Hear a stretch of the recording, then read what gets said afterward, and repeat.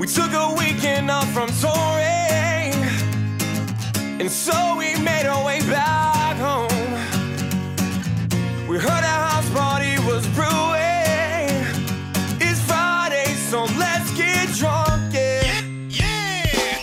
We got a call from... And we're back, ladies and gentlemen, with the season finale of the Last Call podcast. I am your host, Aaron Thompson, and alongside me, as always, I have my co-host, Nick Warner. Can we get a big round of applause for going 25 episodes without getting canceled? Yeah! Did pretty well. We did it. We did pretty well, but that doesn't mean we won't be canceled maybe after this episode, or maybe even after episode 1 of season 2. But thank you all for joining us on this Friday. Nick, this is the season finale, and guess what? We are going an hour and a half. It's going to be a great episode, and we do have a special guest. Give it up for the second time, Cameron.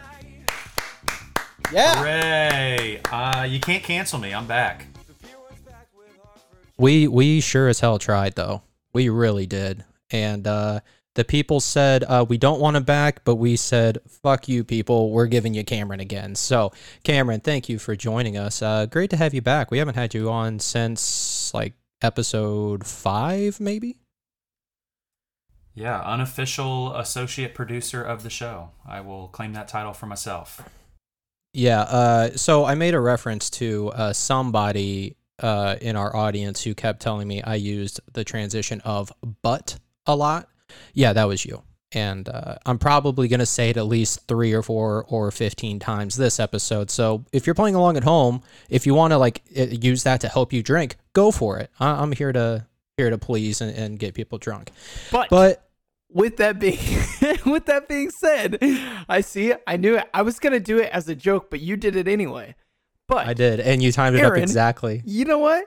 I'm going to do this. But Aaron, with that being said, what are you drinking today? Oh, okay. We're starting with me, not with the guest? Well, you know what? You go. We started this thing. We're gonna end it. It's all about us on the Last Call podcast. Fuck the guests. I got a Bud Light seltzer, so same thing I was drinking last time. I got blue raspberry, cherry limeade, and the other one's like cool freeze maybe. You're still throwing me off with the old school flavors. Summer ice. Sorry, it's summer ice. So I got the Bud Light seltzers.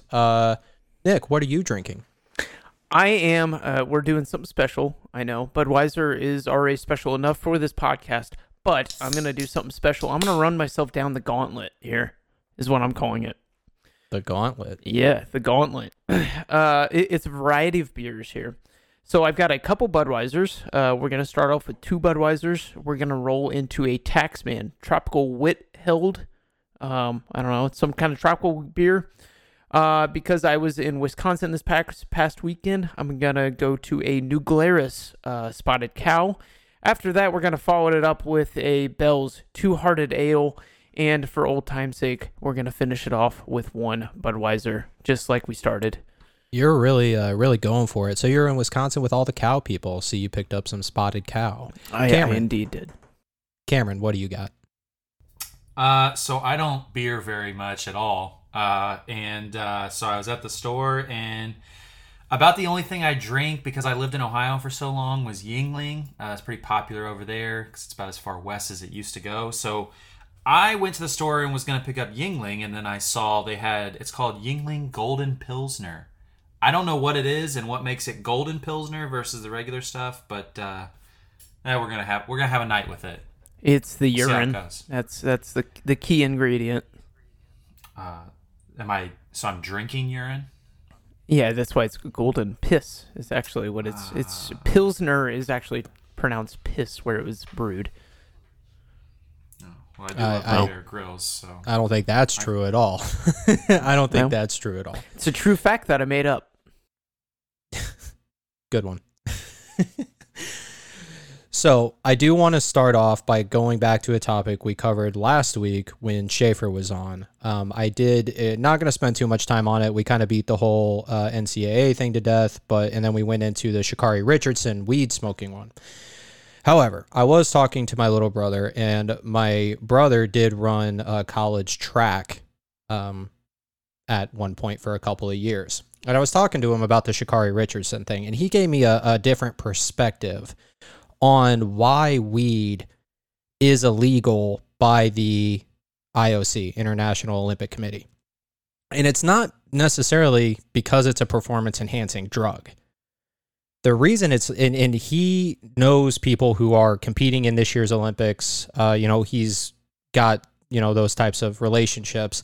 And they were saying it's because you don't want somebody who's throwing the javelin or the hammer throw high as a kite while they're competing. Could you imagine somebody high out of their mind throwing an object that could just impale somebody or paralyze them? So it's not even a performance enhancing, it's a safety issue.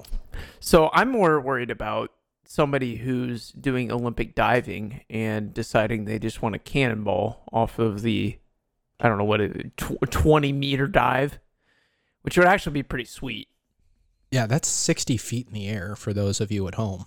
I think that's an event. I know it's high. 20 meters. I think it's a 20 meter. Yeah, it's a 20-meter platform. It is up there. It is terrifying. But that is the one of the reasons is the safety of if you smoke weed and you go run on the track, like you're not hurting anybody. You smoke weed and you try to throw a javelin and you throw it into the fifth row and you impale Susie or little Timmy. Now we've got manslaughter charges at the Olympics. Clearly never seen Cameron run before. What? Absolutely Cameron's hurting terrifying. people? Absolutely terrifying. Well, Cameron, you was a rugby player. Is that accurate?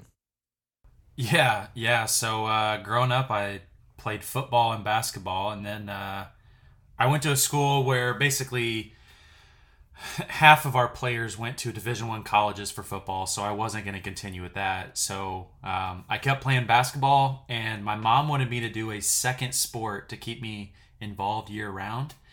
And so she thought I'd do track or something to stay in shape. And I found rugby by chance, and she was not happy that I basically amped up the aggression from football to rugby. But yeah, I've been playing ever since. After I graduated college, I even played for a team when I lived in Ohio. And even 2 months ago, I was actually back over there just playing in like a little friendly matches for a couple of weekends. So yeah, I still keep up with it. It's a fun sport. It's an aggressive sport, but I love it. So for those of you who don't know, rugby is a mix of American football, soccer, and cheerleading. Okay. Cheerleading, yeah. So the easiest way to explain rugby is it's the game you played as a kid called Smear the Guy with the Football. And insensitive term. Yeah, so that's basically rugby. You can only pass backwards. It's football, but you can only pass backwards. So can you explain? Go ahead. Sorry, I interrupted. How rude of me. I was just gonna say there's no downs. Like football has downs. Rugby is a continuously moving sport, so the same size as a soccer field. If there's no downs, though, then why do they punt the ball away? So it would be advantageous to punt the ball away when it is like within your own end zone, or they call it a try zone. So if the other team's getting close to you and close to scoring on you, and you get that ball, you just get it out of there because you're not going to gain that ground back by maintaining the ball. It's easier to just get it out of there. Can you explain what the hell a scrum is? Isn't it called a scrum? And what the fuck you guys are doing when you're just like pushing into each other? Yeah, so I don't play in the scrum. The scrum is like you would think of as like your big guys. So like your linemen or your linebackers in football typically play those positions. And basically like when there's a penalty or a stoppage in play in like within the bounds, there'll be a scrum, and the team that it's their put, or they get to put the ball into the scrum. And so two teams after they say touch, pause, engage, and that's where they slam into each other, and then they just try and push each other back and forth. And the goal is the ball gets put in the middle of them, and they have to use their feet or just push the other team outright, but to get the ball to the back of their scrum, and then the ball is in play. So I would be the first person receiving that ball, which is it would almost be like the quarterback in football is kind of the position I played. Hey, that was a penalty. You can't do that. Now you guys are going to wrestle. Yeah. I mean, more or less. Yeah, those guys get beat up all day, and big shouldered guys. Those are usually the scary ones that, tackling them's not super fun. So the cheerleading piece of this is when there's a ball that's out of bounds and then you throw it in, but for whatever reason, you do the Fountain of Troy and throw two people up in the air to go catch the ball. I don't understand that. When it goes out of bounds on you, it's the other team's put in, like most sports. And so when a player is off of their feet, that you can't hit them. So if I jump, that's why if you see players jump to catch the ball off of a kickoff, they kind of turn sideways. It's because you can't hit them while they're in the air. And same with lifting, they call it lifting. So if I lift you in the air, no one can hit you. So when they throw it in, most teams lift the guy, and sometimes it's a decoy. You don't have to throw it to the lifter. And actually, the person throwing it has to put it in the center lane. So, like, you have one team on one side and the other team on the other side.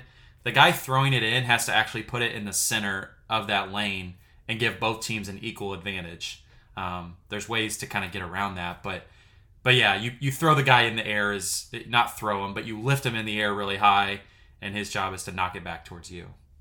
Last question from me. Warner, you might have other questions, but when you dive into the end zone and they land on the ball, is that required, or is that a fuck you celebration thing?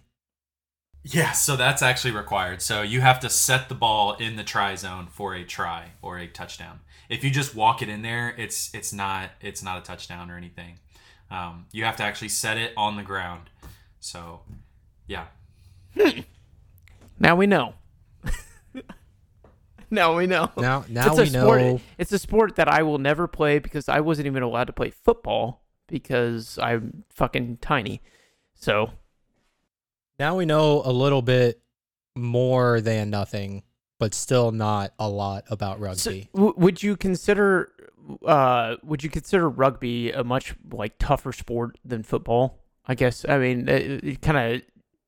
It's how you define toughness as well, so it's kind of hard to narrow that term down. But yeah, I think in playing both, the biggest difference is rugby. You're the ball carrier and the defender all in one, and that's why I loved about it. Is you're the guy making tackles, and then you're also the guy running the ball and passing the ball. Football, you have your position. So in a way, it's kind of like a mix of football and basketball, basically. Yeah, I guess you could say that. I did say that.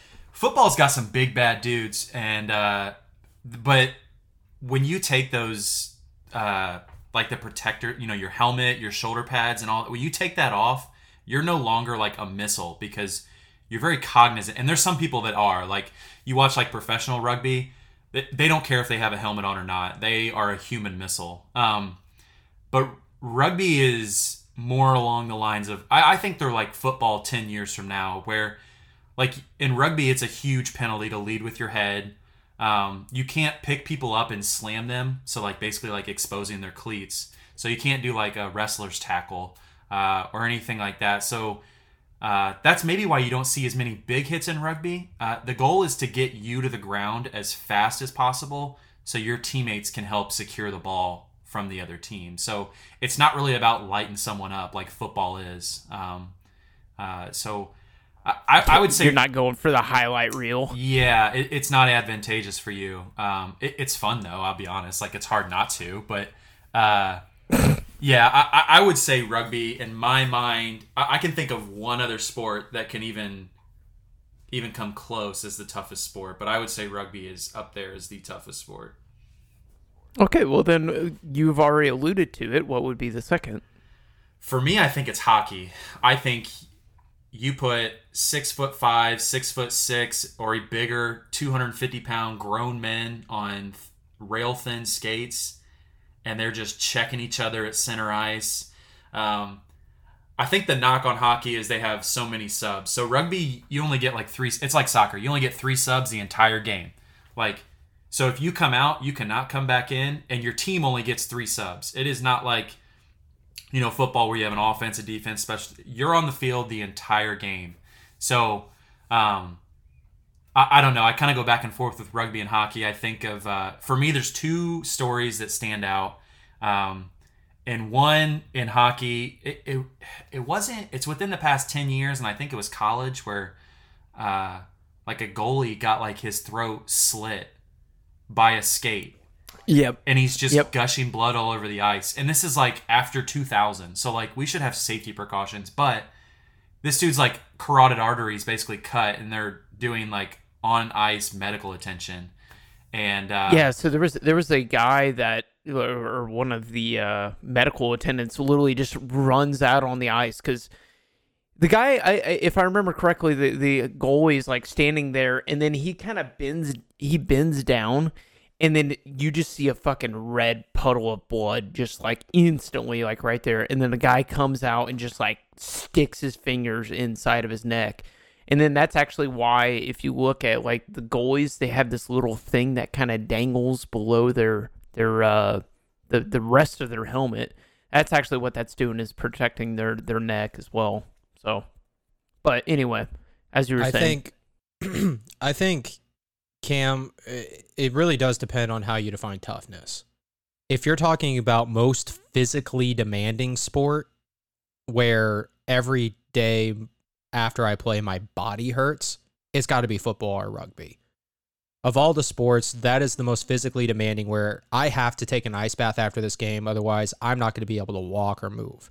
You could say boxing or MMA as well, if you wanted to consider those as well. Physically demanding, where if I don't take care of my body, there's a reason why boxers and MMA fighters only fight once every 6 months, 3 to 6 months, somewhere in there. And it's because you can't take that many hits and kicks and punches like every day. But this is all because you've never done curling. Have you ever done curling? Okay, here's... You ever see those guys with those brushes? Jesus Christ, dude. The you understand. frequency is amazing. You understand. The USA sent our beer team, recreational curling team to the Olympics, the Winter Olympics, and won gold with our beer team rec curling team. They're fucking amazing. No, great dudes. Love to party with those Let's guys. have them on the podcast. That's an idea. That would be sweet. Love to do it. So there's that physically demanding piece of it. There's also, what's the toughest to be good at? Is it the toughest to play and be good at? In my opinion, that's baseball or golf. Baseball or golf are the 2 hardest sports to be good at and to play. Just because they're so precise. Dude, there are so many things in a golf swing that can go wrong that can make your ball slice 80 yards in any direction. It is so hard to be accurate with your clubs. I know. Man, golf sucks. It's a love-hate relationship with golf. Baseball, you have a ball coming at you in the professional levels anywhere from 95 to 100 miles an hour, and it's changing levels, and sometimes they decide to throw you a fucking slider, which is still coming in at 90, but it moves 12 inches, all while trying to hit that. So you're trying to hit something that's coming at you faster than the blink of an eye, and you don't know if it's going to be one of 4 different pitches. That's difficult. The other argument that I've heard about like baseball or golf is that it's a rotational sport. You can easily take somebody who plays a rotational sport and teach them how to shoot a basketball. It is really difficult for somebody that's only played basketball their entire life to learn how to rotate effectively to play baseball or golf. Have you ever seen like a basketball player, like a professional basketball player, try to golf? Like, look at Charles Barkley. Look how difficult it was for him to like come through and actually like rotate around his trunk. It's a different motion. Did you say around his trunk? Yeah, his core. Mega hot. Is that not a phrase? I think though, it just like, sounded weird. I can't take my 70-year-old grandfather and put him up against like Giannis and say, hey, score the bat. Like, you can teach him to shoot a basketball, maybe, but like, you can golf into your 70s and be just pretty good. Like, they have a whole old man's like league for golf, but they don't have like an old man's league for hockey. Like, they'd be like turning to dust on the ice. Like, you're wrong. Well, professional. Nope. They don't have a professional one the same way golf does. You can't say they do. But I think hockey, if you look at hockey, Fair. like hockey, they implemented like the face mask or whatever for goalies in, I think it was the 70s or whatever, when they started like mandating. A little earlier than that. Okay, but they mandated the masks. But they grandfathered people in if they didn't want to wear them. And there was a guy that didn't want to wear his mask all the way up until, I think it was the 70s when he stopped wearing it because he retired. But like, imagine football. They said, okay, leading with the crown of your helmet is illegal, except if you're Ed Reed, like, and Troy Polamalu. And, like, it's okay because you guys have been grandfathered in to lead with your head. It's fine. Like, that's what blows my mind is, like, the rules made in hockey to, like, make it more safe. Guys were just like, nah, I'm okay. Like, you see the college players playing with full cages, basically, because they have to. And then when they get to the pros, they're like, I don't want that. Like, I don't even want to wear this at all. Well, they did. They do now require, I believe it's your first 3 to 5 years in the NHL, you have to wear at least a half visor. Mm-hmm. You're right. If you pass that, you can do whatever you want. You don't have to wear a visor. But if you're just coming into the league, they require you wear at least a half visor.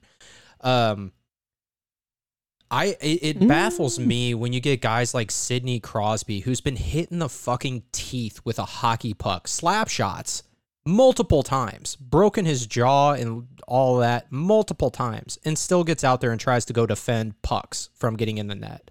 It's just because he's so fucking numb from all the numbing medicine and the lack of feeling in his teeth. That dude, that dude can eat ice cream like a fucking champ. I mean, it has to be, because I would be hesitant.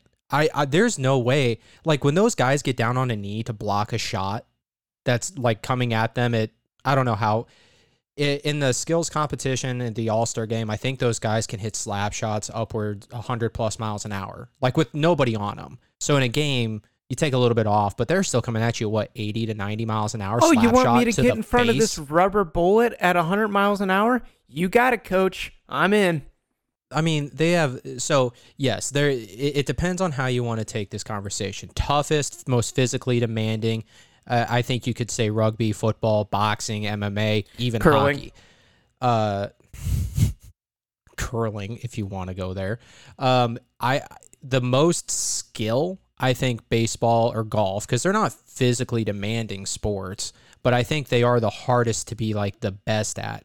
If you want to go most athletic, like the toughest, because it's just the most athletic you have to be, absolutely you could go basketball. Soccer players are in my opinion, the most fit of all of the athletes. I'm going to throw this as far as the most athletic. You can't count out the decathlon. That is literally the event that is the all-around event. It is running, it is throwing, it is everything across the board. Like, it is the Olympian, basically. Turning into a woman? Yeah. Okay. Bruce Jenner's Kylie? No. That dude was so good at being a man and just a manly man athlete that he decided, I'm going to go dominate being a woman as well. Hell, she won Woman of the Year. Okay, so so he was better at being a woman. He was better at being a woman than other women, apparently. I only have like one quick story about rugby, and then I'll kind of wrap it up. Is the story? There's tougher stories. I don't know if off the top of my head, but the one that I remember that stands out is there was a guy in the middle of a game, and he gets his sack stepped on by a cleat, and it tears open, and literally a ball is hanging out. Ew. And in rugby, there's stoppage time, the same as like soccer, where like a blood timeout. So it's not, you only get like 3 minutes or whatever. So they call stoppage time. He goes over to the sideline, has him sew it back in, and then goes back in and finishes the game. Because like I said, you only get like 3 subs a game. So his sack fell out of his body. He had him sew it back in and then goes back in and finishes a game. Like, I know recently a video... Just throwing this out there. Yeah. That's a great ad for Flex Seal. Yeah, coat your nutsack and Flex Seal. No, do you imagine the Flex Seal guy just comes out on the field, slaps you in the groin, and Uh-oh, get back looks out like there. we have a leak. Slaps your bag, and then you're good to go. Get back out there on the field. We got a game to finish. The only other option Well, I I'm had pretty sure- is the guy is a video a couple years ago, if not sooner. Then, like I said, that doesn't stop for injuries. So if you're on the ground, unless you're gushing blood or passed out, they keep playing until it's a dead ball. And there's a guy that dislocated his knee, and you can look. He pulls it up to his chest and just smacks it back into place, and then stands up and jogs back over and starts playing again. Like.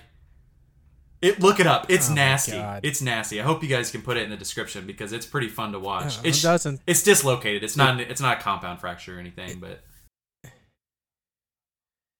Man, that sounds terrible. But in my opinion, I do think, Cam, where we started this conversation, I think hockey is a mix of everything. It's the most physically demanding. You have to be skilled. I mean, those guys are slapping pucks out of the air. Like when you watch a guy in front of the net slap one out of the air to get it by the goalie for a goal. So there is skill involved, and it's athleticism because you're on razor blades, flying around, stopping, cutting, all that stuff. I think hockey players might be the toughest because it is all three, most demanding, skillful, and athletic. So I think you hit the nail with the hammer on the head, if you will. Wow, you really fucked that one up, didn't you? Jesus Christ, we might as well go back to episode 1 and just redo all this over again. That was bad. God, you know what? We've got a 4 or 5 week break, whatever we're going to take after this, where I can collect my thoughts and figure out how to use words. I think you're going to need more recovery time than that. yeah, it's not a really race. ice It's a bath. marathon. Speaking of recovery, something that's happened to you, your bank account needs to recover quite a bit, I heard. What's the deal there? Oh, me. Yeah. Yeah, sorry. you. Well, you kind of just like tossed it out there. I was like, I is said it- Warner. well, Warner, no, speaking of actually- recovery time. oh, yeah, did no, I he? said Warner. Okay, you know I what? All right, my bad. I will take that L and I will move on. Yeah, I wanted to bring this up because Cameron has a good amount of automotive industry experience and has been around the car industry for a while. So, and he knows this issue that I had, whatever.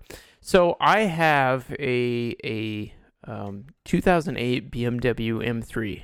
Yeah, the podcast is doing really well. The sponsorship money's rolling in. So yeah. No, I'm just kidding.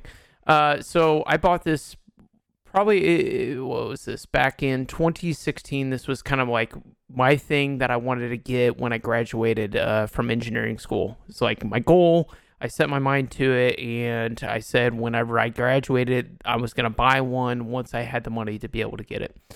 Well, for those who don't know a lot about the E92 BMWs, the M3 specifically, they have a rod bearing issue where over time the rod bearings will kind of waller out and will wear down, and basically you'll spin a bearing and the engine will lock up and you're done.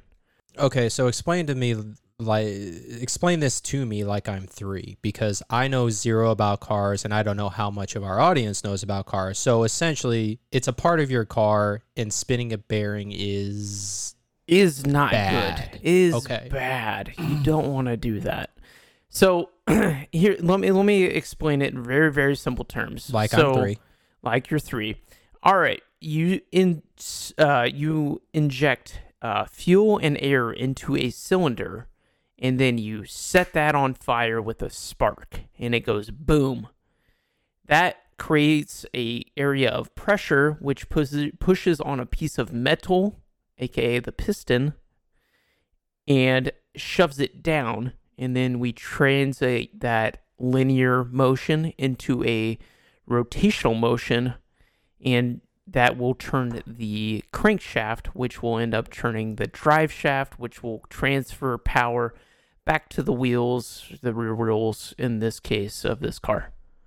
Okay, where's the rod bearing in that? So the rod bearing is connected around the crankshaft. It's basically like it is a bearing.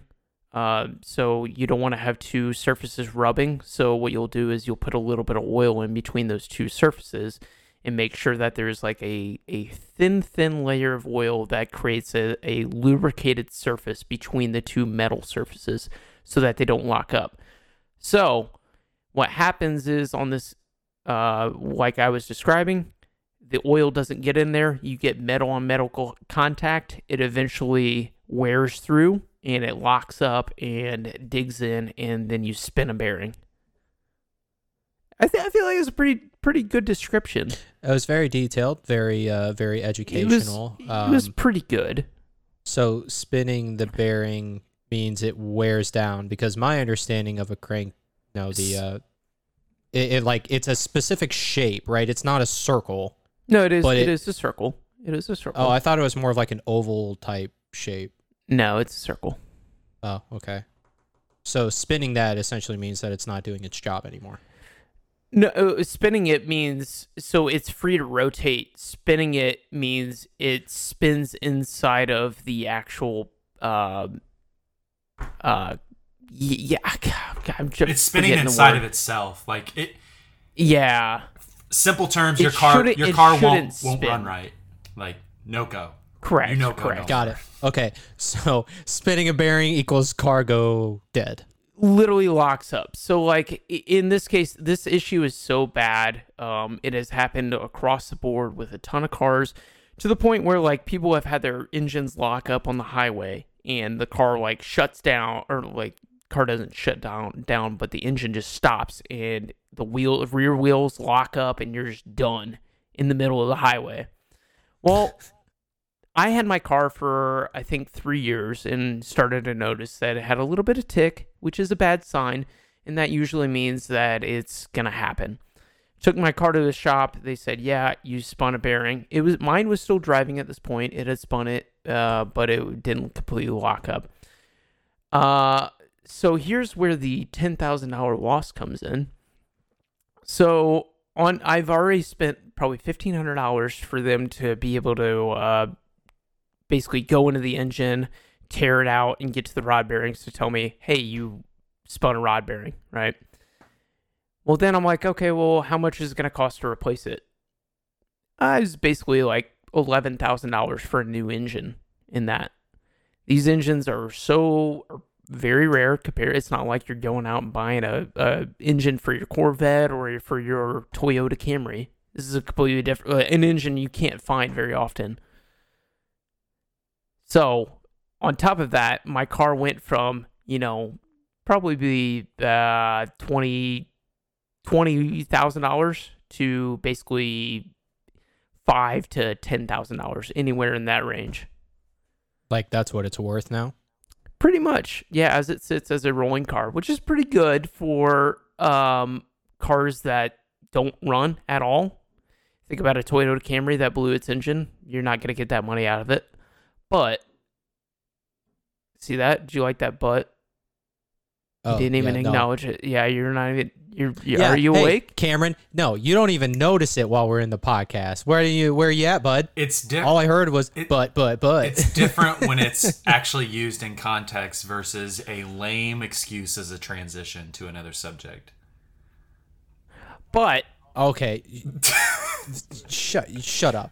Anyway, that's the way it sits right now. But so there's a lot of issues with this, and this is a very known issue. And I was kind of curious, Cameron, if you could like chime in on this. Like, there's class action lawsuits where it's like BMW obviously put this out there and sold this car knowing that this was an issue. And I was kind of curious what you thought of it.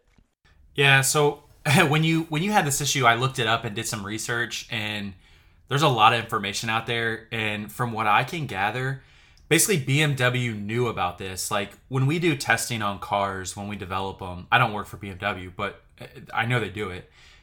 They take this car through like the entire gambit. Like they'll drive it in its hottest conditions, in its coldest conditions. They'll put, 250,000 miles on these cars before the first customer even sees it. So guaranteed they saw this issue. In the research I've done, basically BMW has not owned up to this because of a couple of things. One, they don't want warranty claims. BMW's notorious for this. When you look up like warranty claims for BMW, warranty claim. No, recalls. Recalls. BMW's super low on recalls, and it's because they don't issue them. They just let them. Yeah. They just let them. You go. don't acknowledge it. Yes. Yeah, you don't acknowledge the issue, and it's never there. And the biggest reason why is because they care about the first consumer. They don't care about. I don't know how many people have owned your car, but I'm assuming you're at least the second or third person to own your car. BMW doesn't care about you. You didn't pay BMW for that car. They care about the first consumer. And the first consumer, on average, isn't going to spin those rod bearings. So they don't care. Like, they don't care if the second, third, fourth consumer has this issue because it doesn't affect them. Does this have anything to do with them being a German company? Are the rules in Germany different than in the United States? Or do they still have to abide by the United States rules because they're operating here? No, you could do what you want as a company when you issue like recalls. Now, for like airbag recalls and stuff, that's different. But like an engine, like basically when you buy a car, it's typically like a German car like that would be 75,000 miles for the engine and then 100,000 miles for the powertrain. So like the drive shaft and stuff. That kind of stuff, like they just, if it goes out within those 50 or 75,000 miles, then BMW is basically saying we'll eat the cost. But if it goes bad after that, they're saying, we don't care. Like it's because that first consumer that paid them for that car typically will not own that car. So it's already out of warranty anyway. Like, this is a problem that they know exists that they just don't care about because it's not their original consumer. And so their original consumer is going to keep buying BMWs because they never had to eat the cost of a rod bearing, if that makes sense. See, and the annoying thing is that there's actually like cases reported where, some cars made it up to 150,000 miles and never had a rod bearing failure. Mine failed at 92,000 miles, which is, when you think about it, this is an issue. I had to explain it to Aaron because you never see these issues in common cars. Right. So yeah, you've never heard of it, correct? I mean, me explaining it is. So as you were going through it, you told me about it, but no, that is not something that I've owned a Chevy. I've owned two. I've owned a GMC, a Chevy, and a Jeep. So those are the three different cars that I've owned, and no, I've never had this concern with any of those cars. Yeah, and so it's like it is kind of an issue, and it is kind of an issue with the actual engine type. So I'm not going to get into this, but that the S65 V8 has a flat plane crank, which is typical in a lot of actual like sports cars, like the race cars. You'll see a lot of flat plane cranks. But to not to get too technical, but it causes a lot of issues because of vibrations and like forces are kind of weird with flat plane cranks. But without getting into detail, you don't see this in a lot of cars. But when you have a car that you expect to drive, 150,000 miles, 200,000 miles before it, just shits out on you, and you only make it a 92, it's just like super disappointing. But I was gonna say, they have seen them go like fail at like 20 or 30,000 miles, and those so are you're rare. a lucky one. I mean, I made it to, but I keep saying it. Now you got me saying it.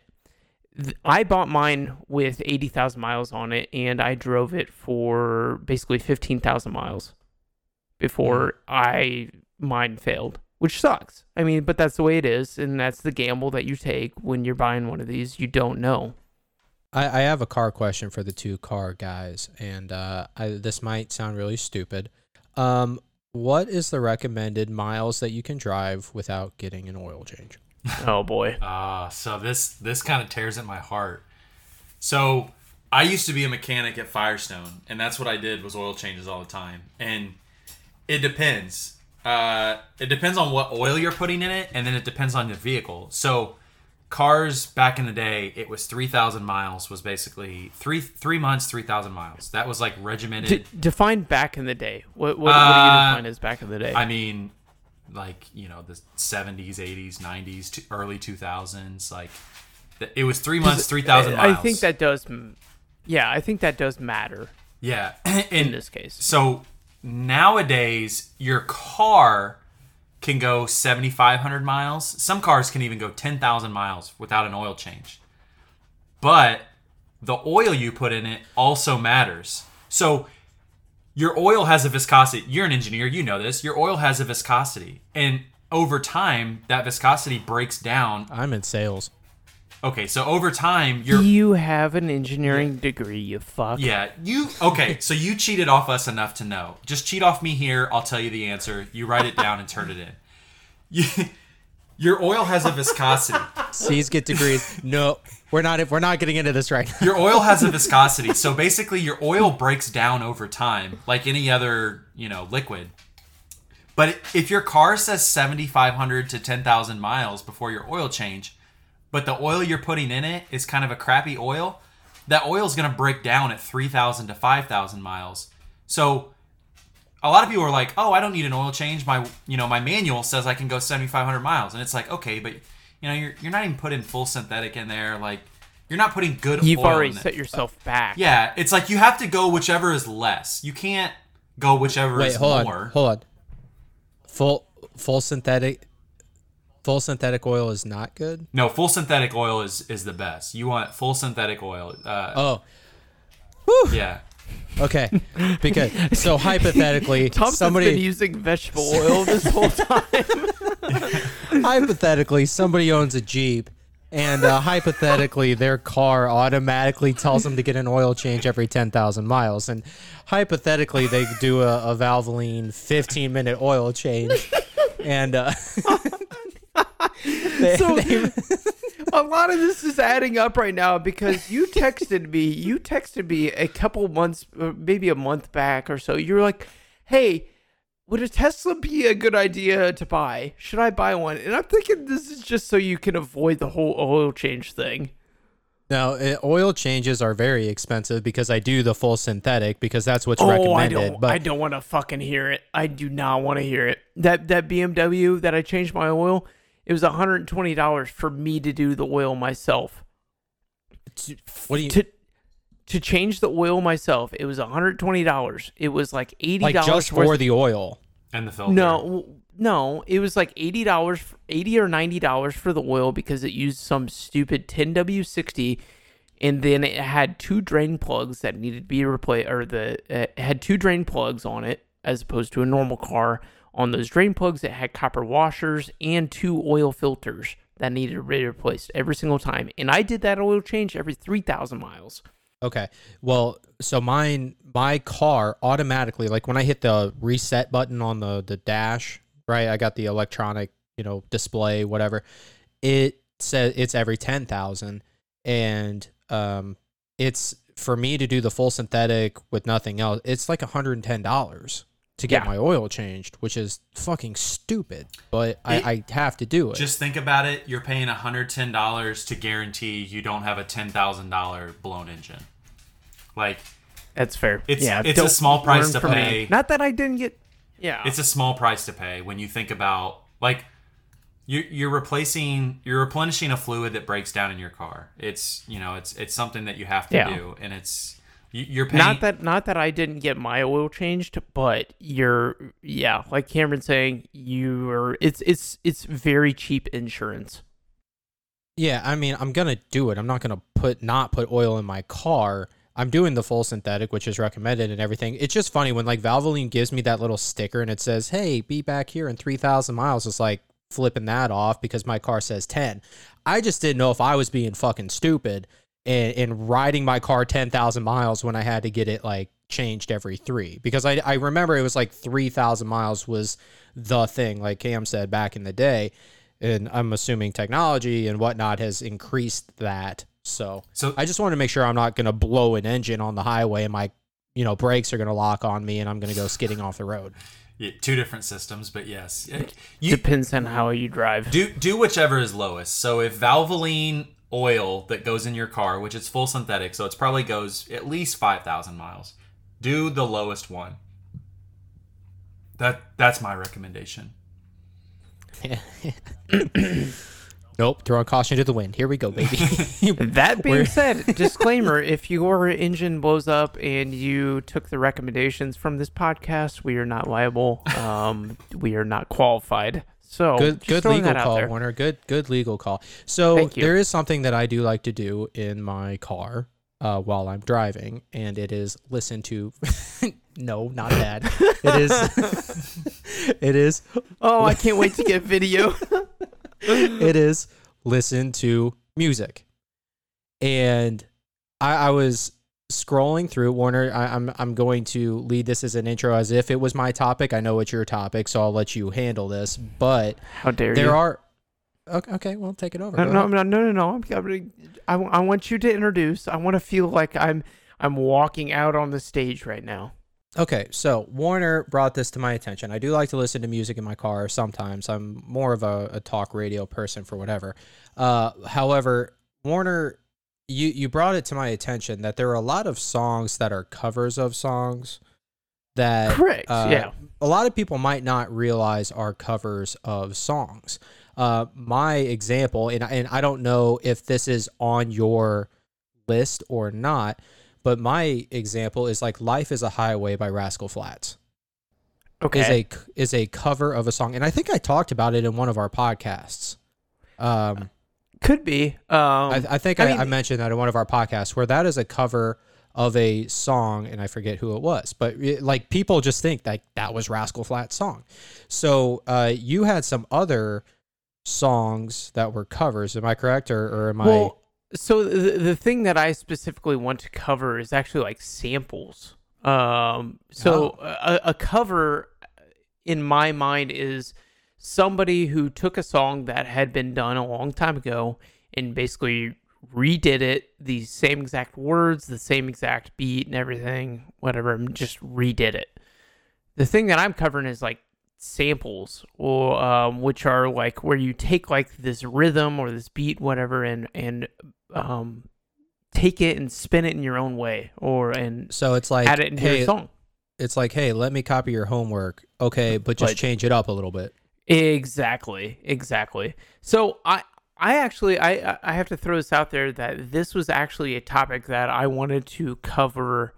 I think episode one, all the way back. It would have saved us from some embarrassment. Well, I mean, if we would have covered that. But.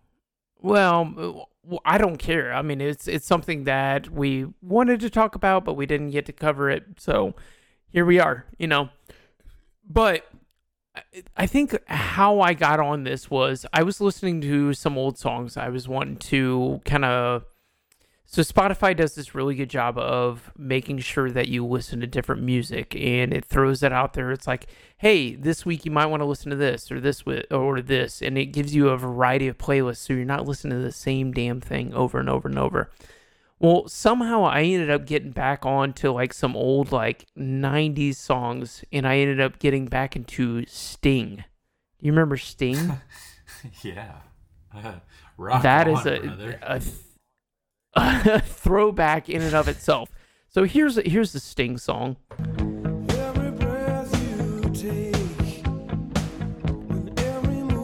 Ringing a bell right there? Yeah. All right. And this is also a Sting song.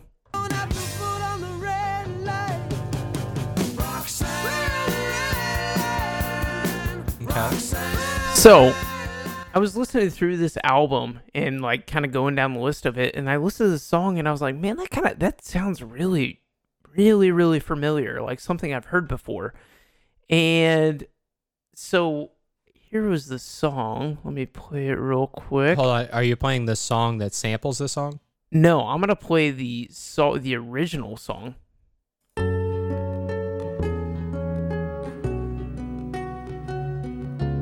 So does that sound familiar? Yeah. Can you guess the song? Yeah. Hold on. That's is it a rap song? It I guess you could consider it a rap song.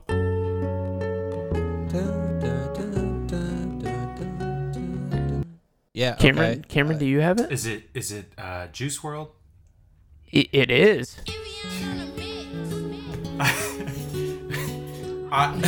Rap connoisseur over here. So the only reason I know this is, sorry, little detour, is I am on a Juice World kick right now, where it is all I listen to, and almost because it's sad. So Yeah. I was in the Chicago airport like 2 days after Juice World died after eating all those drugs, which he flies private, so he really wasn't in the Chicago airport. He was in like the private plane area. But like, Right. when you listen to that album, that whole album is a cry for help. Like, he talks about like, I got my drug dealers and I got my yes men, but I don't have friends. Like, he talks about like, you know, I take drugs to take the pain away. Like, I just need a friend to talk to and I need help. Like, I need someone to help me. Almost like, you know, you're looking back currently at Britney Spears and like you listen to some of her old songs and you're like, wow, like she really needed help. And now you're seeing her get that help. Like, I wish I could have been there for Juice WRLD after hearing his music. It's like, dang, this music hits hard. Like, I wish he could have another album. And like, he just needed somebody to help him. So sorry, that's my soapbox. there was, well, we're gonna get on this, and then Warner, we'll get back to you real quick. There was a documentary on Netflix about Avicii. Yeah, I don't know, and it's not like it's kind of shot differently. It's like a home movie. Like, the documentary is a home movie. There's not like a ton of like leading you through a story. It's just like showing you different clips of him throughout his performance and stuff.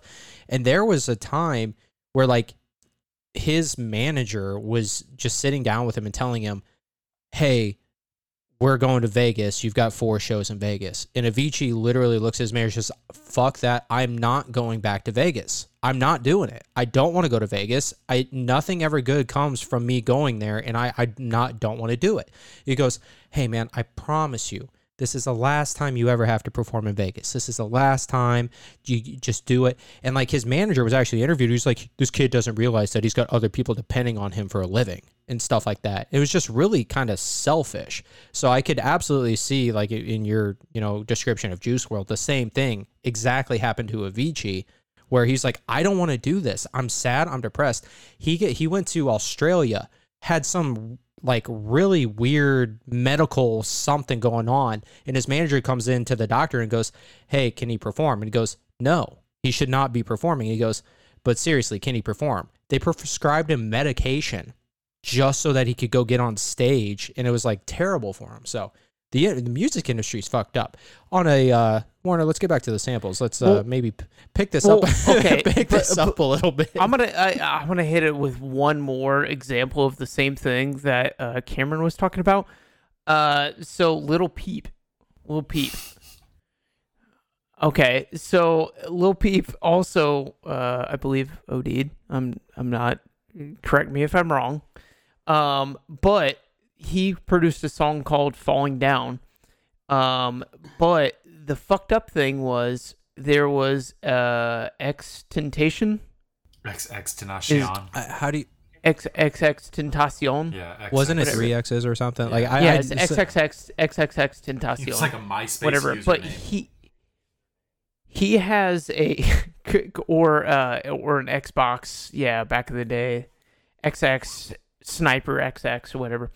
XXXTentacion had a song where he covered "Falling Down," and he goes through, and this is after Lil Peep had died, and in that song he actually says, man, it's kind of fucked up. Like, it's like only once these guys die you realize how much you're related to them and everything. And then XXXTentacion ends up dying as well, so it's like it comes full circle. It's like kind of fucked up that they all recognize it. But anyway, this is such a depressing last episode. I know. Hey, Let's I promise, get out of guys, we're gonna pick it up. We're gonna pick it up. Hey, what's the sample? All right. Here's the next one. I said certified free, 7 days a week. All right, we all know that Such a bad song. song. Terrible song. Okay. Horrible song. Oh, Clap Your Cheeks. That's a great song. I love that song. Okay, so that is Cardi B. What kind of comeback? Clap Your Cheeks? Is that... It's the name of the song that it should have actually been. So that is WAP, and you can pick that acronym apart if you want, by Cardi B featuring Megan Thee Stallion, released in 2020. Bussin'. Yes. So that is actually also a song that was covered or sampled by, or the song that was actually sampled was... There's some hoes in this house. There's some hoes in this house. There's some hoes in this house. There's some hoes in this. So that is actually the song, even worse title, "Whores in This House" by Frank Sir, by Frank Sir, released in 1993. Yeah, Man ahead of his you time. thought it couldn't get worse. 1993 was wild. I mean, Eminem's pretty known for that. Like, Eminem takes tons of songs that are old and a lot of them just unknown, and he'll just put that sample to it. Okay, I'm sure that's is that leading into what's next, because there's probably like 9 examples. Good job. This worked really well. So here is Eminem. My Name Is, released in 1999. All right. Hold on. A sample. Real quick. This was produced by Dr. Dre. So Eminem obviously did not make this beat. So Dre sampled something. What did he sample? So Dre sampled it from...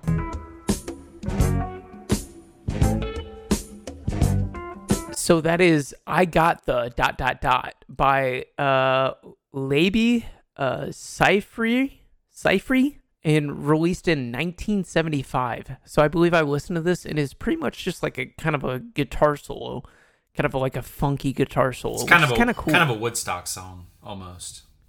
Yeah, absolutely. So all right, we got one more in here. This one. Another one.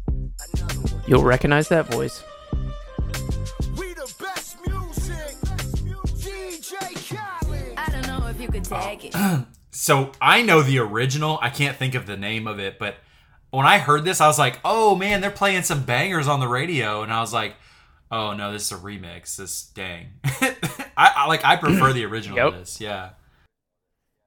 So this is a sample of Maria Maria by Santana, who's a fantastic guitar player, that was released in 1999.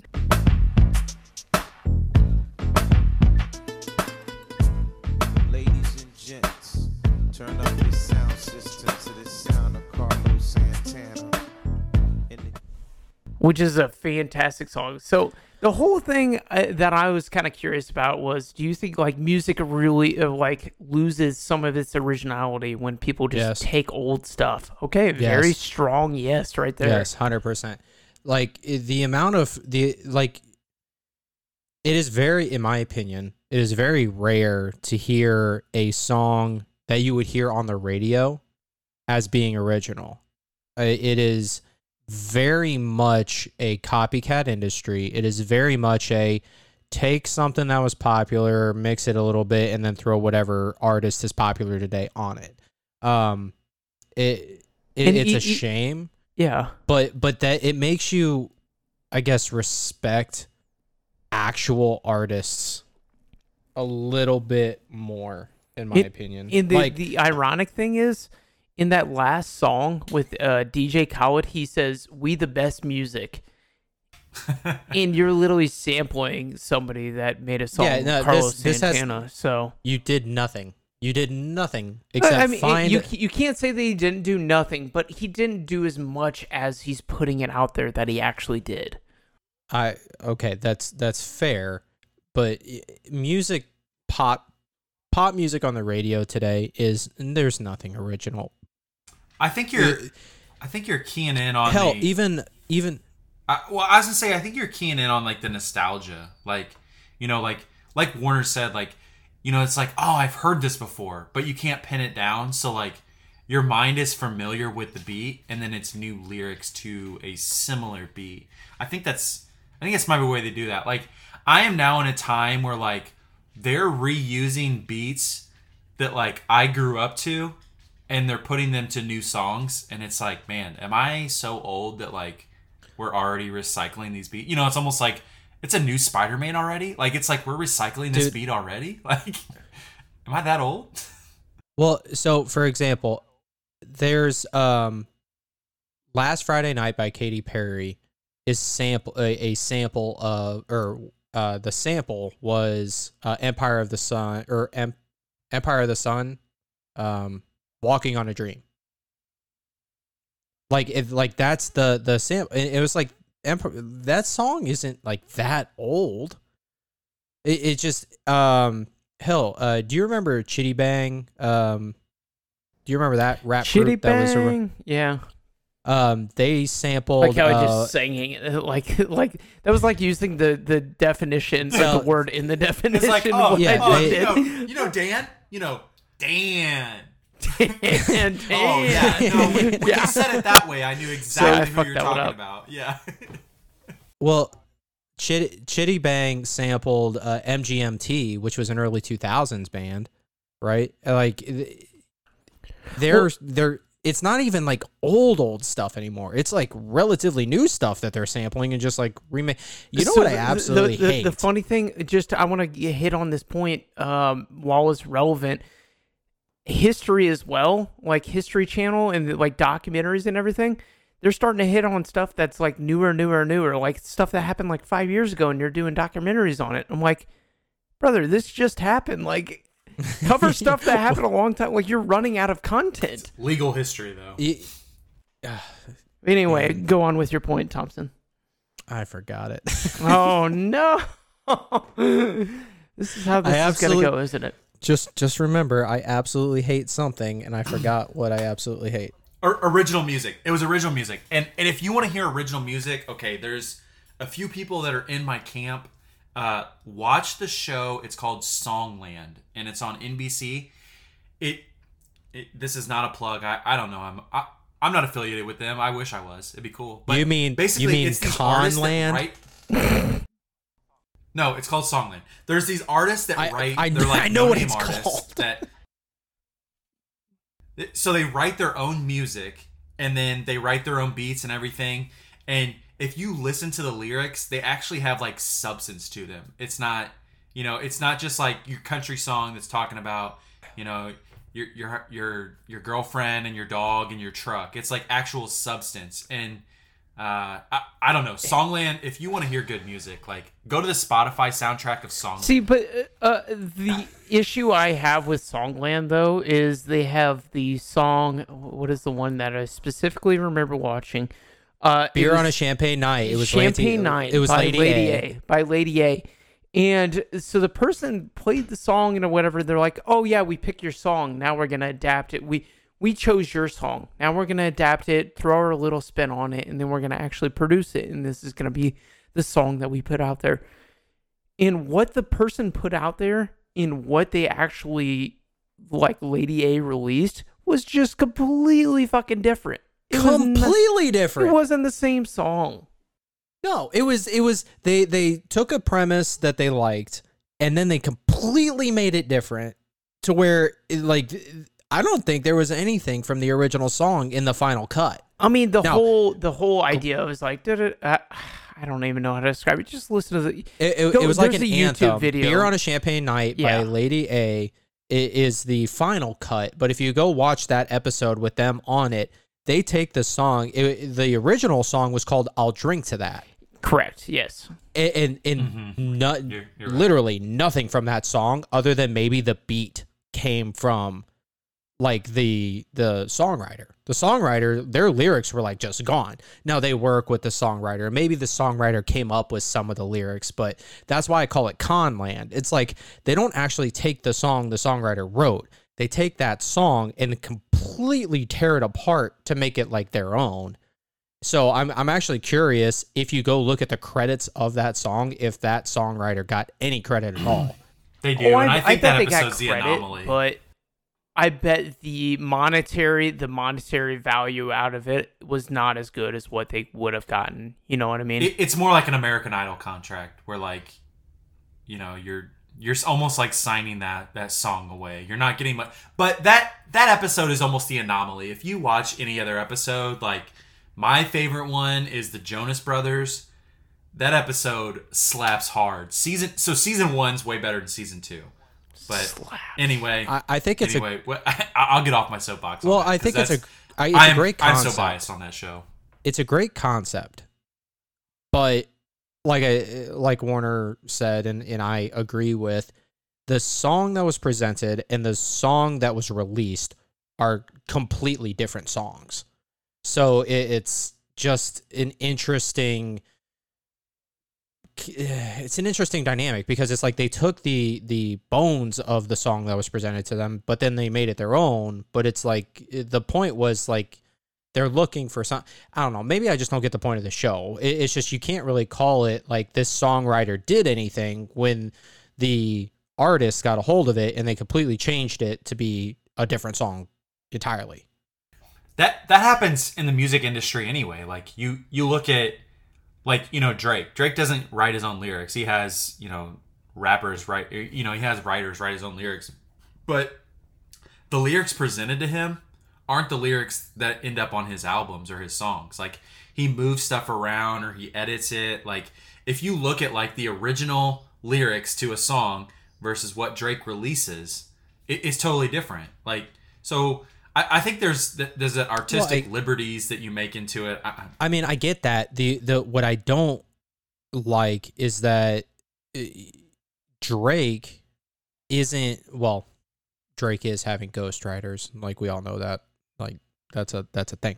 But what Drake is doing is an artistic process. What these Lady A in this particular episode did was they requested that these people come in, pitch their songs. And then they completely tore it apart and reworked it. So it wasn't like they were involved from the very beginning. They had somebody pitch a song to them, and then they took it and reworked it. In my opinion, those are two kind of different processes. But in the music, fuck you, Cameron. Fuck you. Every time I'll get better in season 2. You know what's great though? It's just gonna push you that much more to get that much better. I'm gonna try to get better. I'm sorry, audience. Hopefully, you haven't had to drink too much because of that. Speaking Throwing of music, right now, if you're looking to buy Bitcoin right now. Anyway, sorry. Why? I'm trying to multitask right now. Oh my God! Put your fucking Bitcoin account or away. Multitasking. Nobody cares. We're multitasking. Nobody cares. Speaking of music, Cameron, how do you feel about K-pop? You're big into Japan. That's. Can we get a caveat there on why? Yeah. That's funny? So. I mistook for the K-pop. For the other being 11 Japanese listeners of your podcast, that's because you confuse. You thought K-pop was Japanese when K stands for Korea. There's actually J-pop, which is Japanese. And yeah, I don't know. I have this weird obsession with Japan, and like it's not like erotic or anything. It's not weird, but I guess it is weird. What's your opinion on tentacles? Do what makes you happy. I don't care. So fair. That's a good response. I took this class to boost my GPA in college. It was like Japanese culture, and it was basically learning about like the brief history and then the culture of Japan. And just how they live life. And I had this teacher that it was his last semester. He was retiring. He had been there his whole career. He just did not care. So he just it was a very fun class. Can you say his name? Within that, just so we have a frame of reference. Oh, I don't remember his name, to be honest. Maybe you do. Was it like Dr. Smith? No. The one that did not care, correct? I guess, do you remember his nickname? This is the perfect it wasn't description. Dr. Sanders. It wasn't Dr. Sanders. Okay, I thought it was. Okay, I apologize. It was a different one. Anyway, so he didn't care. So we had a Japanese school that you could study abroad in, and those Japanese students over there wanted pen pals to help improve their English. So we got pen pals halfway through that class, and over there they have college and university, and they're different. So the same way we have Ivy Tech, and then we have community college, and then you have real college. That's what college and university over there. So Hey, the that's college offensive. Community college is a real college. We have community college and 4-year accredited colleges. I took community college classes. They are stupid simple. Anyway, Okay, well. So anyway, that college was working to become a university, so more solidified. They had more degrees to offer. Blah blah blah. So what they wanted to do was bring over some of the American students from our school, Rose-Hulman, to their university to just meet the pen pals, basically, and try and almost bring over some exchange students is what they were hoping for. So they basically paid for anyone that wanted to go in our class to Japan. We had to pay for, I believe it was the flight, and that was it. That's a great They paid deal. for hotel, they paid for food, they paid for all the transportation once we got over there, everything. We just had to pay for the flight. So I signed up for it. I don't know. I was in love with just how fun Japan seemed, and I'd never been international, similar to Warner. I'd never been international at that point, so going to somewhere I'd never been before seemed fun. So I went to a smaller town on the western side of Japan, and then I went to Tokyo, and man, Tokyo is litty titty. It is like New York City, but with nice people. It's clean, and the transportation is top of the world. It's the most dense city in the world. So there's people everywhere. There's stuff to do. I had the opportunity to go back with the company I work with. They sent me back to Japan, and I don't know. I love that atmosphere over there. It is wonderful. It is if I could go back there 4 or 5 times, I would. Every time. Is litty titty a technical term or an official term of the country, or? Yeah, I think if you look up on travel websites, Travelocity. it'll say in rank of how a country ranks. Litty Tokyo's up tittiness there. to lack of litty yeah, tittiness. it's litty. Yeah, it's litty titty on the scale. Amazing. Of fun. How many titties is it litty? Is it a 5 out of 5 titties litty, or? I don't know. It's just a country where you can be foreign in and not even speak the language, and you can do literally everything. And the people are so nice. They will help you get anywhere. The culture is just so, I don't know, pure almost, in a sense that you feel safe everywhere. It's just such a great culture. I love going over there. What was your weirdest experience?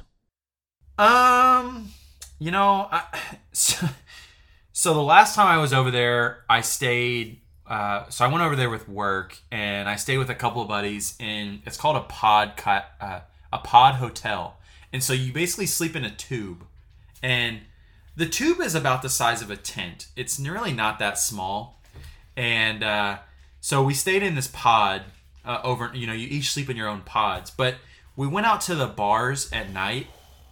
And this club's in downtown Tokyo, so it's hundreds of people in these bars, and a lot of Japanese people, and it's me, which is a white guy. Shocking. I was with one of my black friends.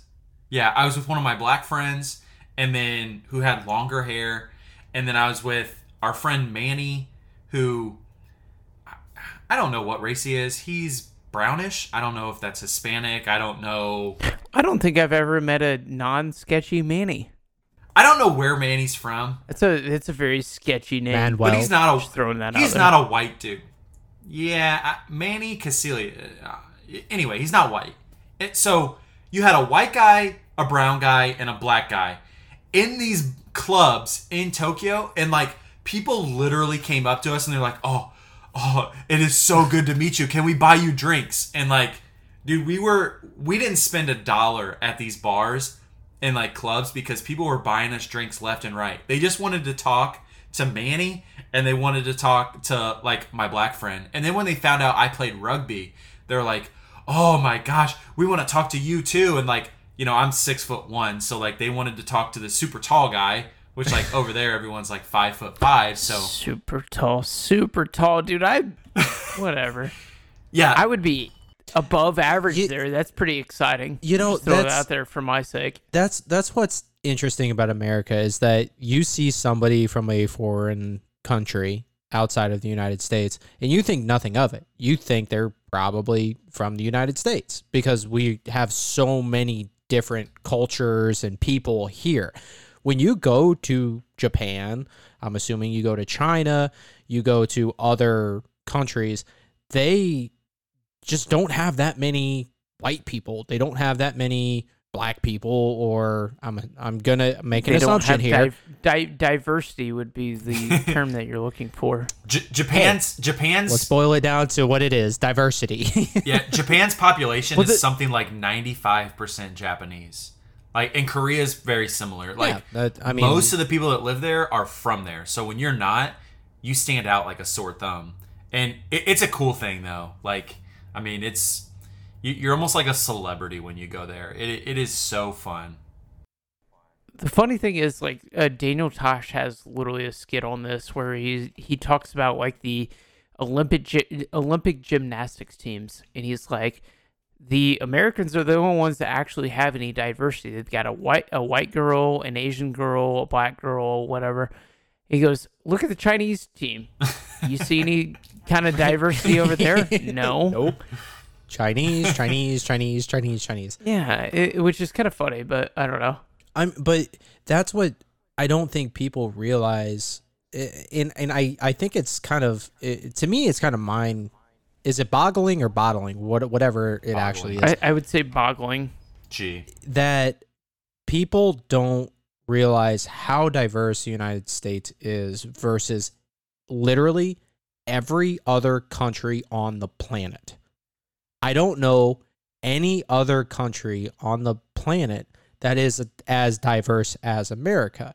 So when you go over to Japan and you're 6'1", which the Japanese people are smaller, I'm assuming. Is that kind of accurate from your experience? What you didn't see any like 6'7" Japanese people? Maybe there's a few here or there. You didn't run into.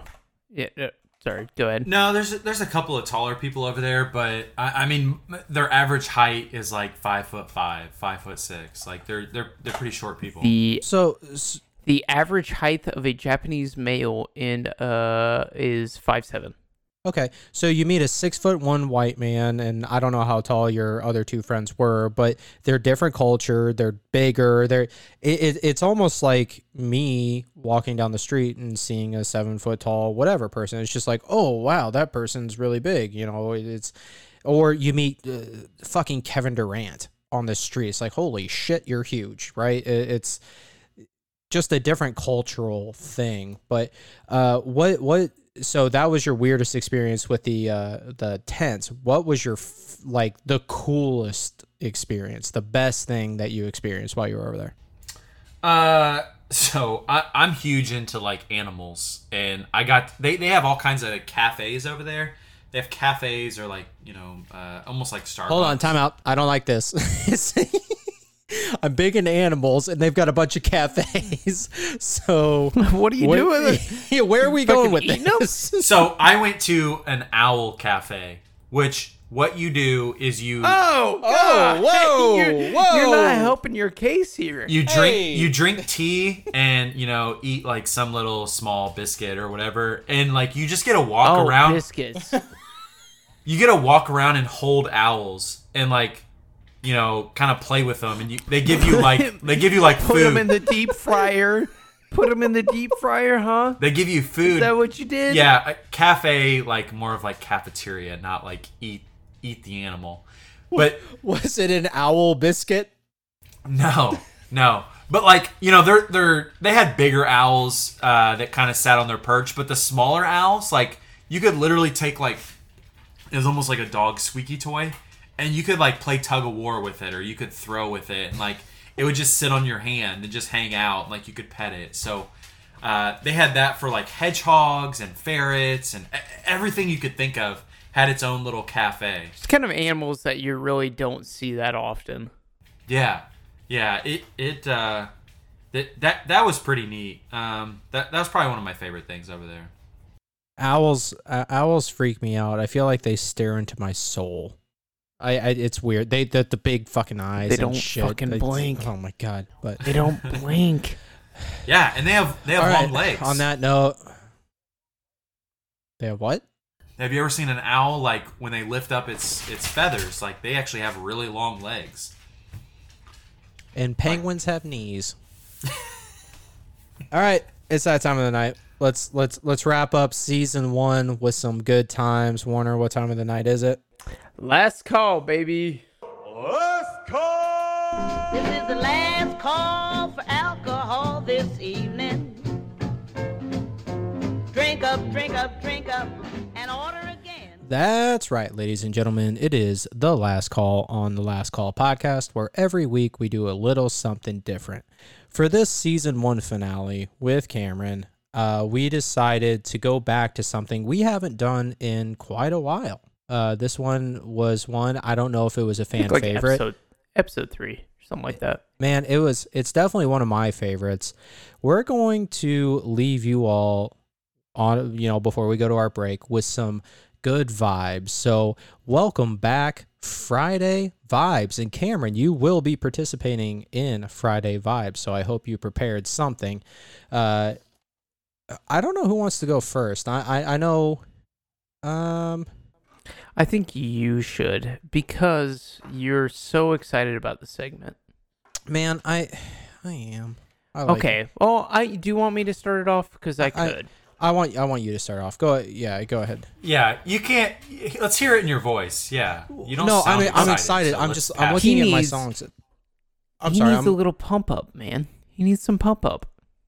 No, I'm just looking at my songs and thinking, do I have any songs that are really going to set the tone for this segment? I think I do, but I might not. So, Warner, why don't you start? Okay, I'll take it over. So for me, this is a song that hits near and dear to my heart, and I think Cameron will appreciate this as well. So this comes from a TV show, and for me, this was high school. I went to cross-country practice in the summer. I would come home, and I would, other than coming back and playing Call of Duty with my friends, Modern Warfare 2 specifically, I'd watch this. I'd flip on Xfinity on demand, and I'd go through the episodes, and I would find this soundtrack, and this is the soundtrack to the TV show. It is...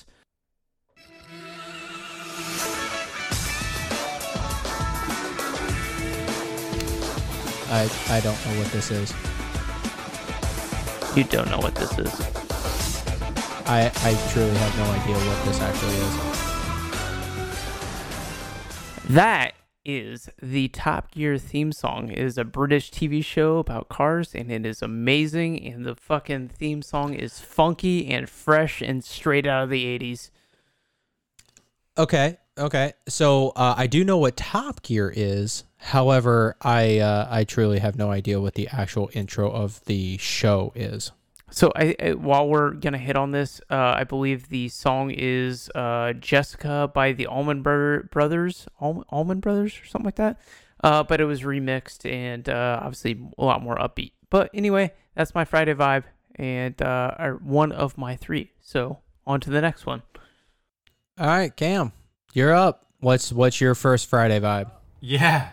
So this one, all right, you're fresh off the school bus. You got your one strap backpack. You're coming in the house. You toss it on the kitchen table. Forget the homework, because when you get home, this is on the telly with one of 18 channels you get, and this is what you hear.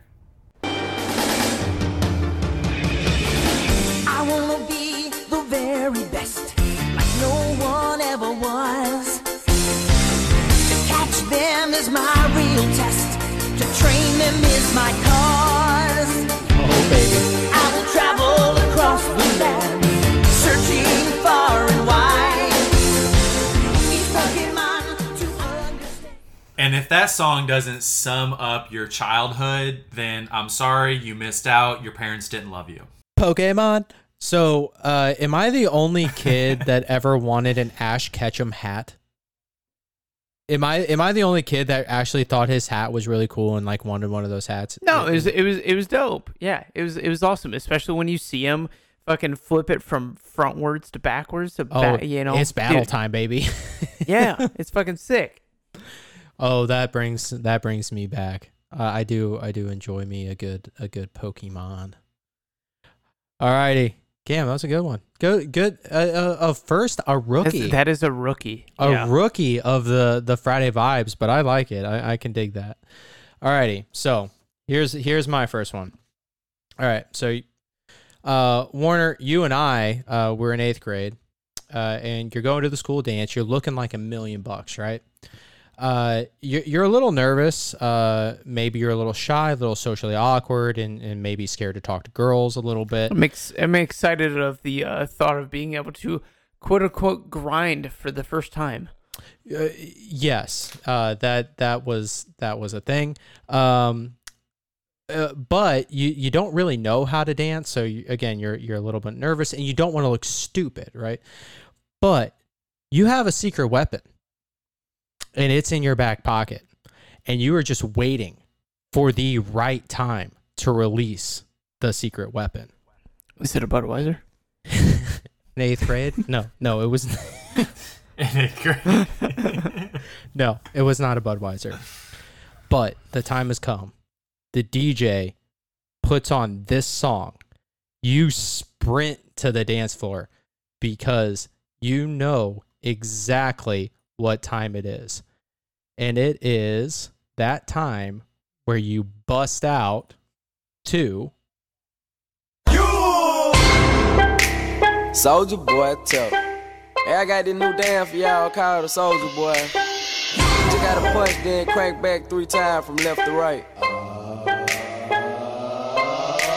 Soldier Boy, I'm in it. Why me crank it? Why me roll? Why me crank that Soldier Boy? That Superman? Now why me crank that Soldier? Now why me crank that Soldier? Now why me crank that Soldier? Now why me crank that Soldier? Now what? Soldier Boy, I'm in it. Why me crank Oh, you can't beat it. Just dances for white people that like have instructions is like the epitome of dancing. So, yeah, 8th grade, Soulja Boy, tell 'em, coming out with Crank That, where they were like kind of like dance moves and shit. Oh, that was you were the hit if you knew how to do the Crank That.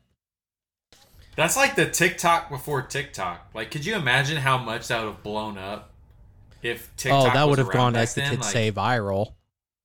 It was viral, and like, man, that song. Like, if you didn't know the dance to that song, like that Cupid Shuffle, you might as well exit the dance scene. Like, you're lame. If Go you don't ahead and know tell that. your mom. Pick me up. I'm scared. All the other kids know what we're doing. They were all dancing together in unison, and I didn't know what to do. And Might as well You do know, the scar. we're gonna keep the scar. We're gonna get. you jump to the right and you shake that hand. Mom, you told me the scarn was the thing. You fucked me. They're all doing the Crank That, and I'm jumping to the left and shaking that hand.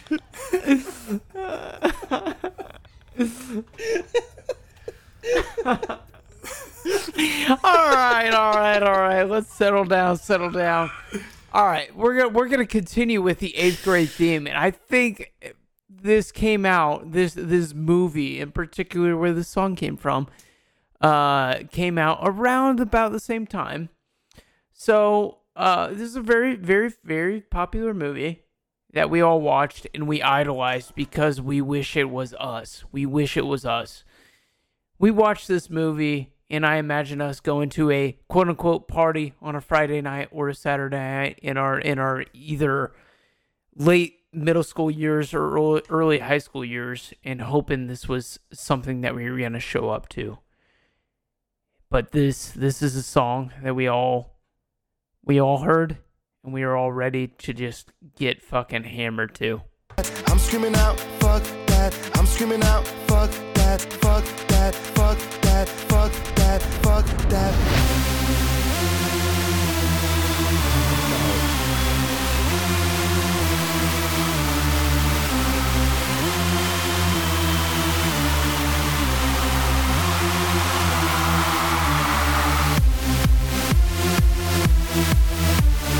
If you're not raging to this, I don't know what you were doing.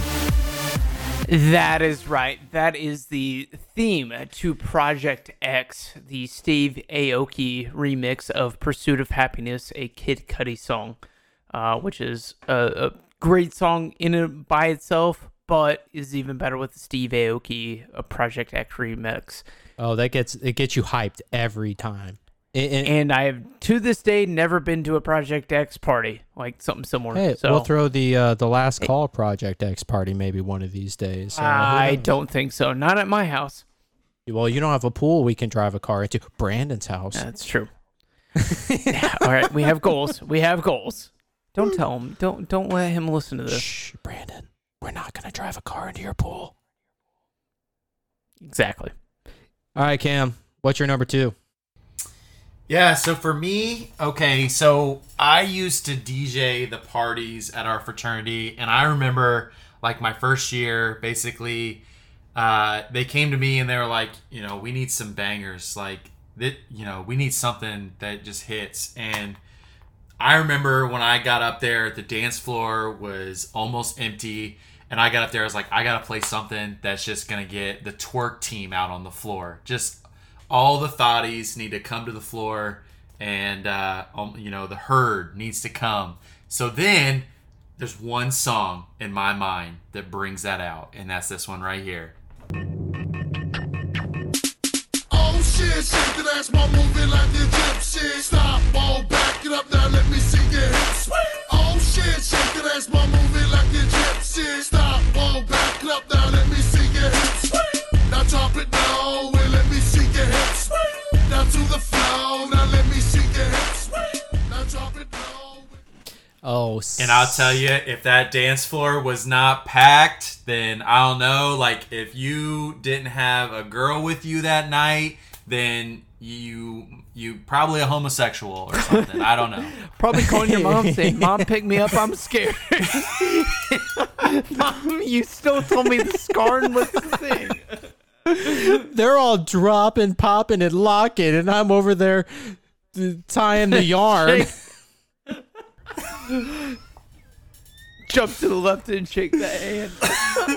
Meet new friends, tie that yarn. Well, Mom, I wasn't meeting any new friends because they were all grinding while I was over there doing the scar. Oh man, yeah. The high fives and favors that came out of that song are immeasurable. Oh, savage!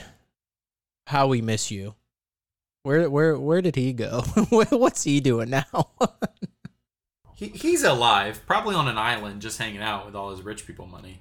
From his one hit wonder. Alrighty. My second one. I didn't have like a great scenario for this one, but we're gonna do it. We're gonna do it. I don't like this. So you're going on a trip with your buddies, and you're going somewhere probably where there's a beach. There's definitely a beach. Maybe Cali, maybe Florida, depending on what you like. And you know what? You're just having the time. You're living your best life, and you have no motivation while you're there to ever go back to the real world. You don't want to live. You don't want to work. You don't want to do anything. So you put this on your summer playlist, but this song just is the epitome, the absolute epitome of how you're feeling right now. And that is... I don't really know how far we are from all the days I've left behind, but I know this is all worthwhile, 'cause my whole life's the party I'd hope to find. But I don't wanna come back home, so I'll be gone till I'll have that time to play. I've been waiting all my life to say, this is my holiday, my holiday. Right now I feel like I lucked out. It's been a And I know I talked about Bryce Vine in one of the other episodes, but my God, Bryce Vine is just a vibe. My Holiday by Bryce Vine. Just, dude, is still so underrated. Dude, so underrated. It just puts me in a mood where I just want to do nothing other than just live my best life. I love this song. Oh, man.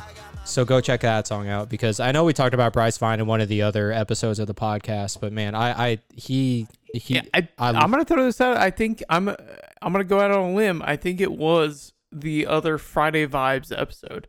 No. We were talking about him for no. It definitely was. I don't think it was, but regardless, that Bryce Vine, My Holiday. I love that song, and he's a great artist in my opinion. All right, Warner, what's your last one? All right, my last one. All right, this is you and your buddies have been out drinking quite a bit. You know, kind of forgetting your week. You've had a bad week, and whatever you're going through, you're just ready to be done with it. You've probably drank too much. You've definitely drank too much. But who fucking cares? You're going to live your life. You're going to go out in a blaze of glory on your Friday night. And this is a song you're on the dance floor. You're dancing like nobody's watching. This is a song you're hearing.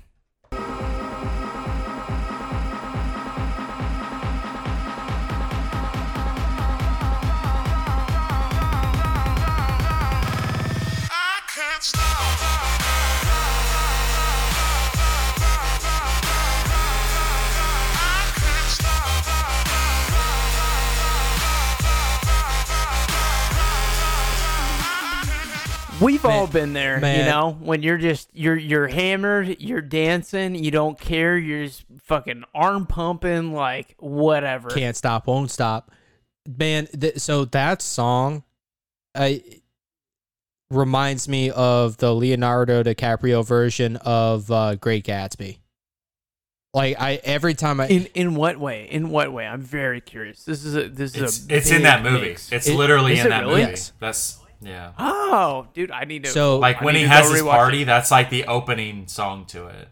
Oh, that's sick. Yeah, like it's so I believe if my memory is correct, is when they're all in the hotel room. It's him, it's Daisy Buchanan, it's Tobey Maguire's character, whatever his name is, and they're all in the hotel room. They went into the city and they're having a party, or I think that's what it is. And that song hits, and it's just a great time. They're having a good time. So I that movie kind of ruined that song for me a little bit, but that every time I hear it goes to that. But it's still a great song. It definitely has a great drop. No, absolutely love it. All right, Cam, I think you got one more. What is it? Okay, so this one, you are ready to get to level 11. You are ready to crank it up. You are taking your pre-workout, whatever you need. You're going to the gym. Whatever is about to drive you through a wall. You're ready to just, punch through a wall, and you are just on another planet right now. And this is what you play to get you there.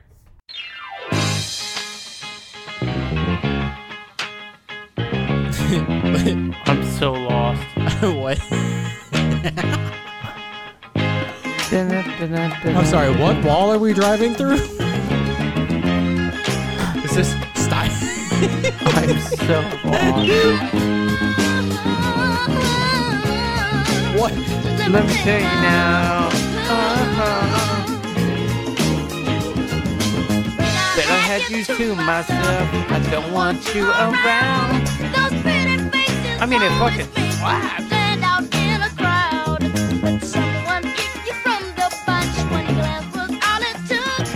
Okay, so when I Cameron, work are out, you lifting like pink weights? I would say I don't conform to, I'm not listening to heavy metal. I'm not listening to like gangster rap. I'm not listening to like old school. Like, I'm listening to the Jackson 5, Earth, Wind, and Fire. I'm listening to Footloose, some Kenny Loggins, like Taylor Swift. I'm thinking you You're and listening to Caitlyn like Jenner are Funky hanging Town. out. Like what? I'm all over. What about that is driving you through a goddamn wall? Oh man? my Like, god, man, I love Little Michael. Man, you talk about Little Michael. and Oh, the I don't like Jackson that. Five. No, Boy, I don't like that. Oh, I bet Big Mike. I bet don't Big like Michael that at all. loves you too. That's a direct quote from The Longest Yard. But yeah, I love like Kenny Loggins, man. You get talking about some, Tina Turner, even Taylor Swift. Like, man, that makes me get amped. Like, I'm bitching everything that day. Goddamn, nothing helps me than Michael hitting those fucking high Dude, notes. all I'm saying is that dude that goes to your gym that is too big for his shirt, that's clearly on something other than just protein. I just have a very hard time imagining him squatting 5,000 pounds to "I Want You Back" by Michael Jackson and the Jackson 5. I'm sorry. I can't see it. But you know what? To each their own. I'm also the guy that will listen to talk radio when I work out. So yeah, I guess I have no room to judge here. And you'll still look like the way you do listening to talk radio. Oh, you shut up. Got him. Fuck you. I look fine. Thank you very much. I am a very sexy, handsome man, as my mother tells me. Simp. Your mother calls you sexy. Oh. Okay, no. No. Mom, No. Mom, Cut. pick me up. I'm scared. Cut. Redo. Mom, pick me up. I'm scared. No. She says I'm a very handsome young man. God, fuck. One of those deep south We've love gone way triangles. too long on this podcast. Oh, shut the. Oh, I hate all of you. We've gone way too long on this podcast. Alrighty, so All right, you got one. I got one more, and this song. All right, so, it's a Friday. You're at work. Your mom. Your mom's hitting you up saying, "Hey, you up?"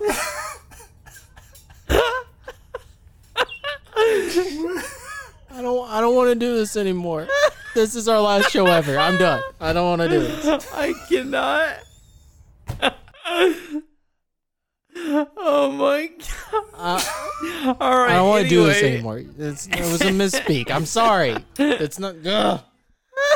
Shut up. All right, here we go. I cannot. I can't hurt you, Aaron. They're in the computer screen. It's Friday at noon. Yeah, maybe it's even 5 p.m. You just got off work. But you need a little something to just get you through the last part of your day.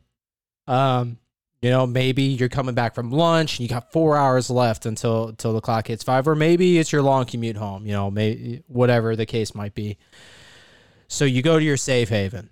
You hop on your favorite streaming service for your saving grace, and you press play, and this is the very song that you hear.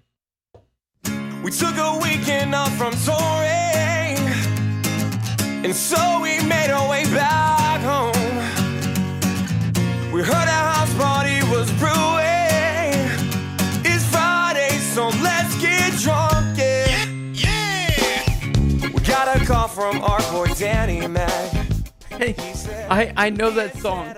I've heard it a couple times. I think everybody might have heard it just a couple of times, but this is the Last Call podcast. We really appreciate everybody for listening for 25 episodes. Cameron, we appreciate you being on. We are going to take a couple week break. Please follow us on Instagram, and we do have a TikTok as well at the THEE Last Call podcast at Gmail.com. Well, I guess our email is at gmail.com. Yeah, that's our email. But the THEE Last Call podcast is our tags on Instagram, on TikTok. We will be posting there when we come back for season 2. We're going to take a couple week break. We're going to improve some stuff, hopefully. We'll get some videos, so we'll be able to post clips, but we're very excited for what we're going to come up with here. And so, please, again, thank you tell all. your friends, share the podcast, text them, even if you don't think it's that great, but you might think a friend might enjoy it. go ahead and send it over to them. Who knows? It might be their kind of thing and they might enjoy it. So like, subscribe, and share whatever you want to do. It's your choice. So, Cameron, any last words before we head out? Season 2, these guys are going to come back better than season 1. When you're on the floor, there's nowhere else to go but Jesus, we hope. But I believe in this podcast. I think we're going to do a hell of a job in season 2. And, keep it in. Share with your friends. I think it's only going to get better. Thank you, everybody, for listening. From all of us at the Last Call podcast, Nick and I and our guest, Cameron, we hope you have a great fucking Friday. But you can't stay